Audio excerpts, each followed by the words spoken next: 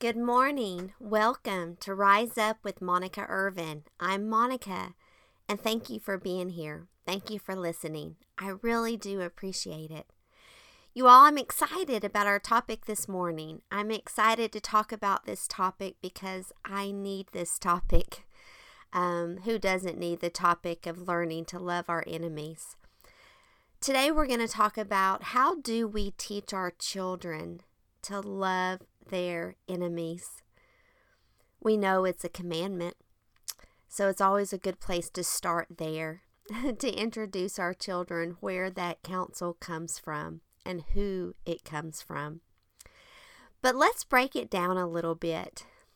I know today we might perceive more enemies around us than we did even a couple of months ago, just because of the political climate that we're in.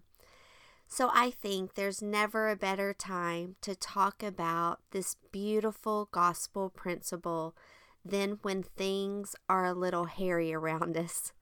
So let's start by discussing if we've been commanded by Jesus Christ to love our enemies. Well, I guess first we need to identify who our enemies are. When I was thinking about the Savior giving this counsel, he particularly gave this counsel to the Jews during an incredibly difficult time for them. At this time, the Romans were ruling over the Jews. And you all, I don't know that we fully comprehend what it was like for the Jews at this time. It was awful. Because of history, we know what the Romans were like. We know how they ultimately felt about the Jews. They had disdain for them. They hated them. They thought they were a subspecies of humans. They felt like the Romans were superior to them. And so we know that they made life very difficult for the Jews and looked upon them with just true and utter disdain. And so there's no question who the Jews that the Savior was talking to identified as their enemies at the time. And then to hear the Savior command them that they needed to love their enemies, that must have been quite a remarkable and unbelievable thing to comprehend. And I would imagine it was very difficult for the Jews to hear that counsel. And I would imagine there were many who said, there is no way. I am not capable of loving them, and I don't think I should have to. I know that many would have thought that. I think that's asking too much, Lord. I think that's just asking too much. Today, when we think about our enemies, who are they? I know probably you may be thinking, like I might think if someone were to ask me that question, well, I don't have any real enemies, or I don't have anyone that I would just qualify as an enemy. I mean, I hope I don't. If I do, I hope I don't know about them. But I think, I think if we dug a little deeper, we would discover that we do have people in our life that we have feelings towards, like someone who might be perceived as our enemy. For instance, do we have anyone in our life that we feel uses us? Or that we assume, kind of have a strong feeling that they talk negatively about us when we're not with them? Maybe they actually talk negatively towards us, belittles us, talks in a condescending tone to us. Maybe it's just someone we just meet for a few moments at the store who is rude to us, or someone who's impatient with us, makes us feel like we're a burden to them. Maybe it's someone that just always seems to lack a desire to want to help us, that they're bothered by the thought of needing to help us. Maybe we feel like deep down someone wants to cause us pain, or even if they don't want to maybe cause us pain, they relish when we face pain, or when we have personal or family failures. We perceive that deep down it makes them a little satisfied. Maybe we have someone in our life who refuses to forgive us. And I could go on with other situations. If there are people that you can identify with as I spoke that list, chances are you struggle with having feelings of love towards that person. Because who wouldn't, you all? We're not robots. Our hearts are not made out of steel. It hurts when people are unkind to us. It hurts to think that people are speaking ill will towards us, especially when it's people that we know should be loving us, like our family, our friends, those that we're more close to. And so I believe that the Savior was speaking more of these types of people and situations in our lives. I think he was reminding us that despite how others treat us, view us, speak to us, that our responsibility is to have love for them. And not just to say, well, sure, I love all people, but to feel it in your heart, in your bosom, for your heart to swell with love towards all people, even these people. And so, to determine whether we have some work to do in this area, it's really a simple question. Do I have any bitter feelings or unkind feelings myself towards anyone? When I hear someone's name spoken, do I get that kind of sick feeling in my stomach? Or my anxiety goes up a little bit?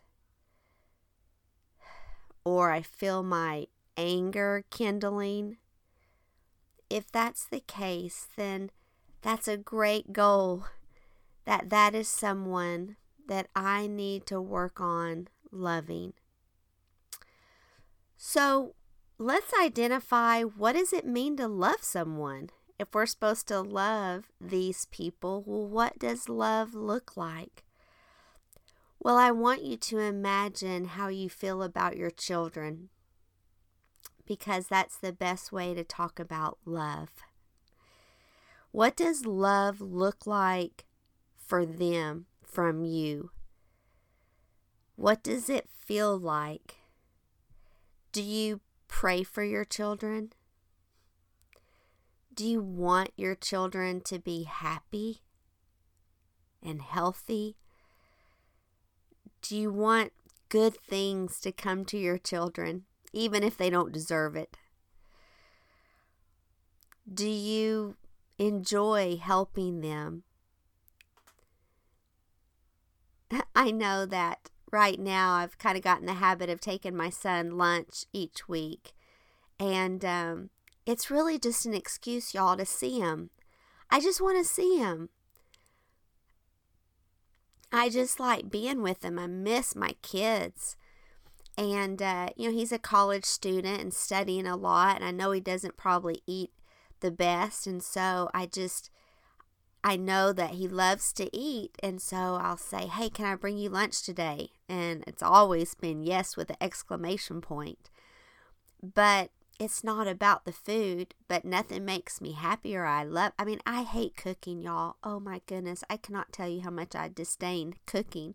I just never have enjoyed it. I really haven't. I cook. I do. And probably am a decent cook, but I really don't enjoy it. It's not something I love, but I love making that boy lunch. I do.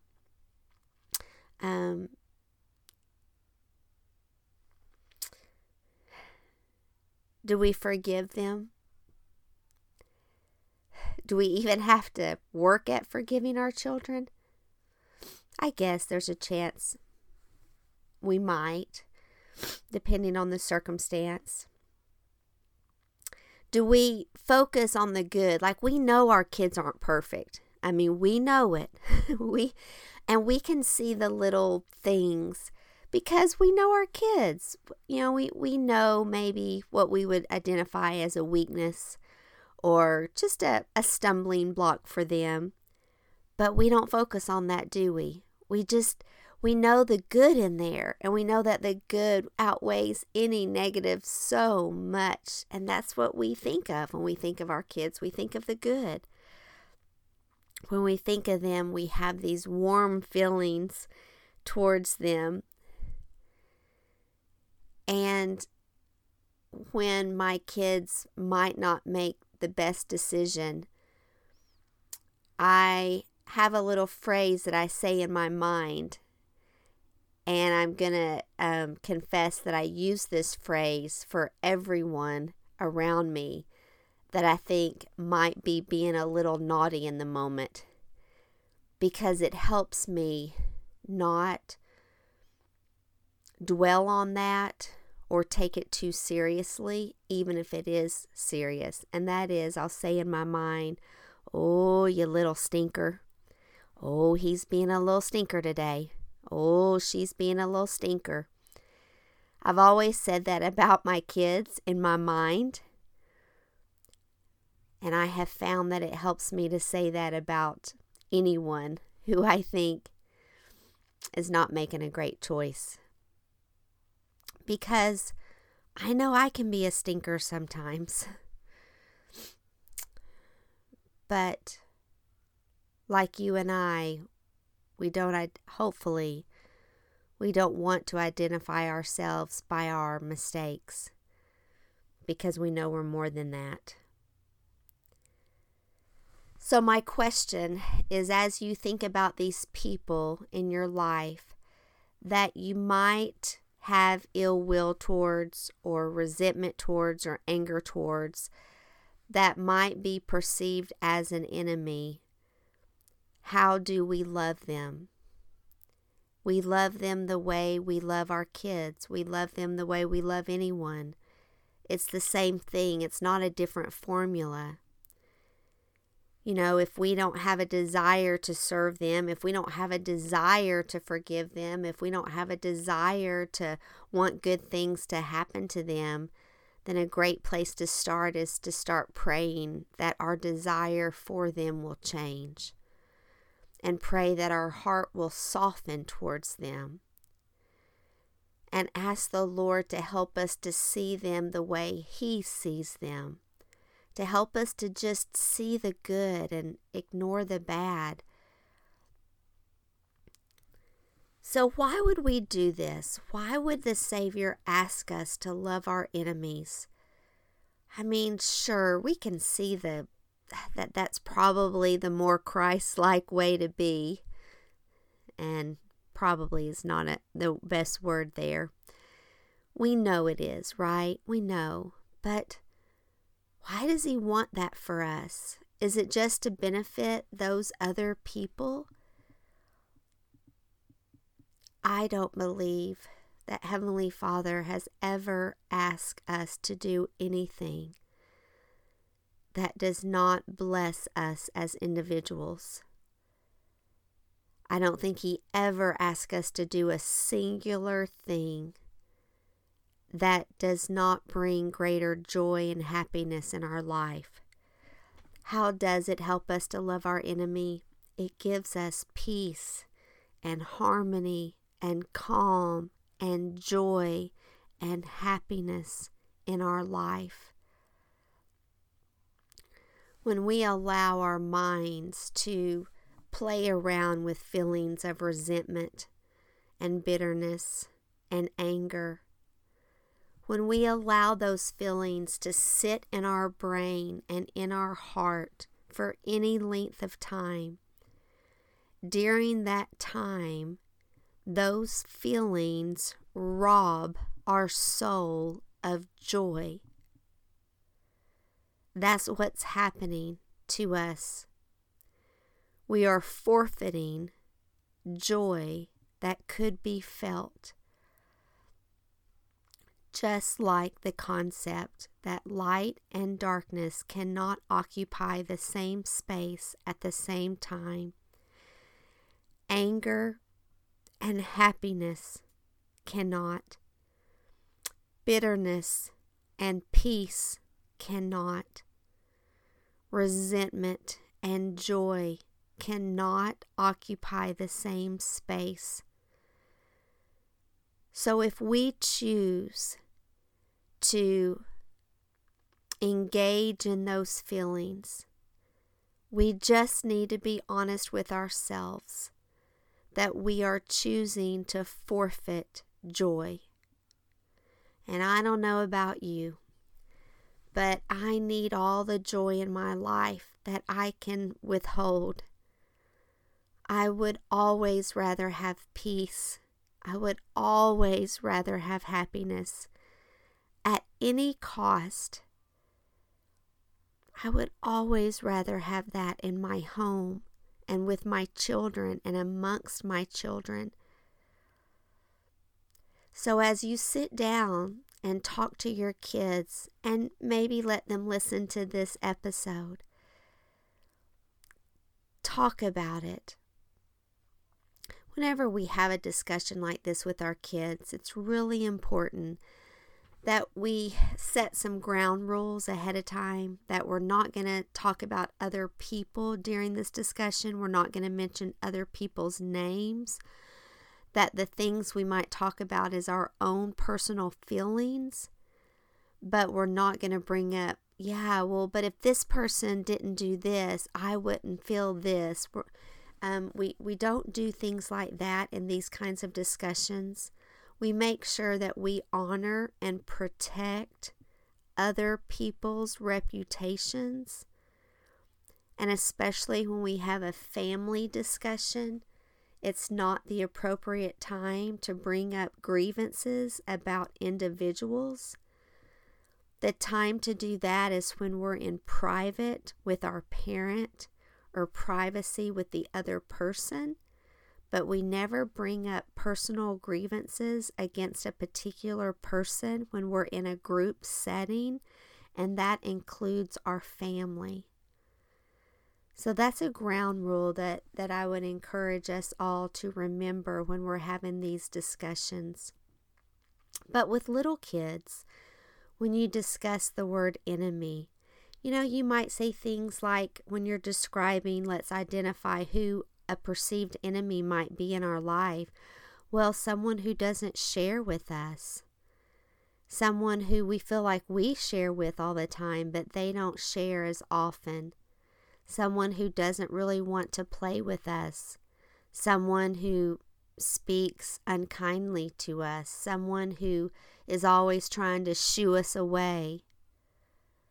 That would be someone that a small child could perceive as an enemy. But the promises of the Lord are great, and we know that when we strive to obey, obedience being the first law under heaven, when we strive to obey the Lord, we are the ones that will reap the greatest blessings. I hope and pray that we can all learn to love our enemies or perceived enemies. Basically, love everyone. It's easy to be a Christian. It's easy to be a lady or a gentleman when everyone's being nice and kind around us. But as I've said before, the test of a Christian and the test of a lady and a gentleman is, can you be kind when other people are choosing to not be kind, when they're choosing to be little stinkers? Thank you so much for listening today. I hope you have the best week. I'll leave with you some thoughts just really quickly about our current circumstance in our nation. I saw a family member yesterday make a post on social media that said, I think she used the word sickened to have to raise my child in such an atmosphere as this in our great country. And I thought about that, and I want to tell you what I told her. Don't worry. Remain optimistic. As Christians, we have every reason to always remain optimistic despite our circumstances. Our country has been faced with many challenges throughout its history. We have had incredible divisions as a country before. During the Revolutionary War, there was incredible division about what we should do as a nation. During the Civil War, can you imagine being more divided than we were during that time? Great division about the civil rights of women and Black Americans, whether or not we should be involved in the Korean War and the Vietnam War and going into the Middle East. So many things, you all. We have been here before. We have. But our nation, as it clings to its principles and our founding documents, even though those founding documents are not perfect, but as we find imperfections in those founding documents, like we have throughout our history, that's why we've had amendments to our Constitution. But as we hold tight to those documents and to the principles that they represent, our country will weather this storm. Our children, it is imperative that our children hear you and me speaking optimistically and reassuring them and ourselves that all will be well as we cling to the gospel of Jesus Christ, as we do our best in our personal lives to live the gospel and to love others. All will be well. We don't have to be afraid. We don't have to live in fear. We don't have to be afraid about what the next administration's going to do or the current administration's going to do. We do our best to make a difference in our sphere of influence. And then we pray and we put the rest in the Lord's hands. So don't you worry. Things will be all right. Have a blessed week. Thank you for sharing and listening.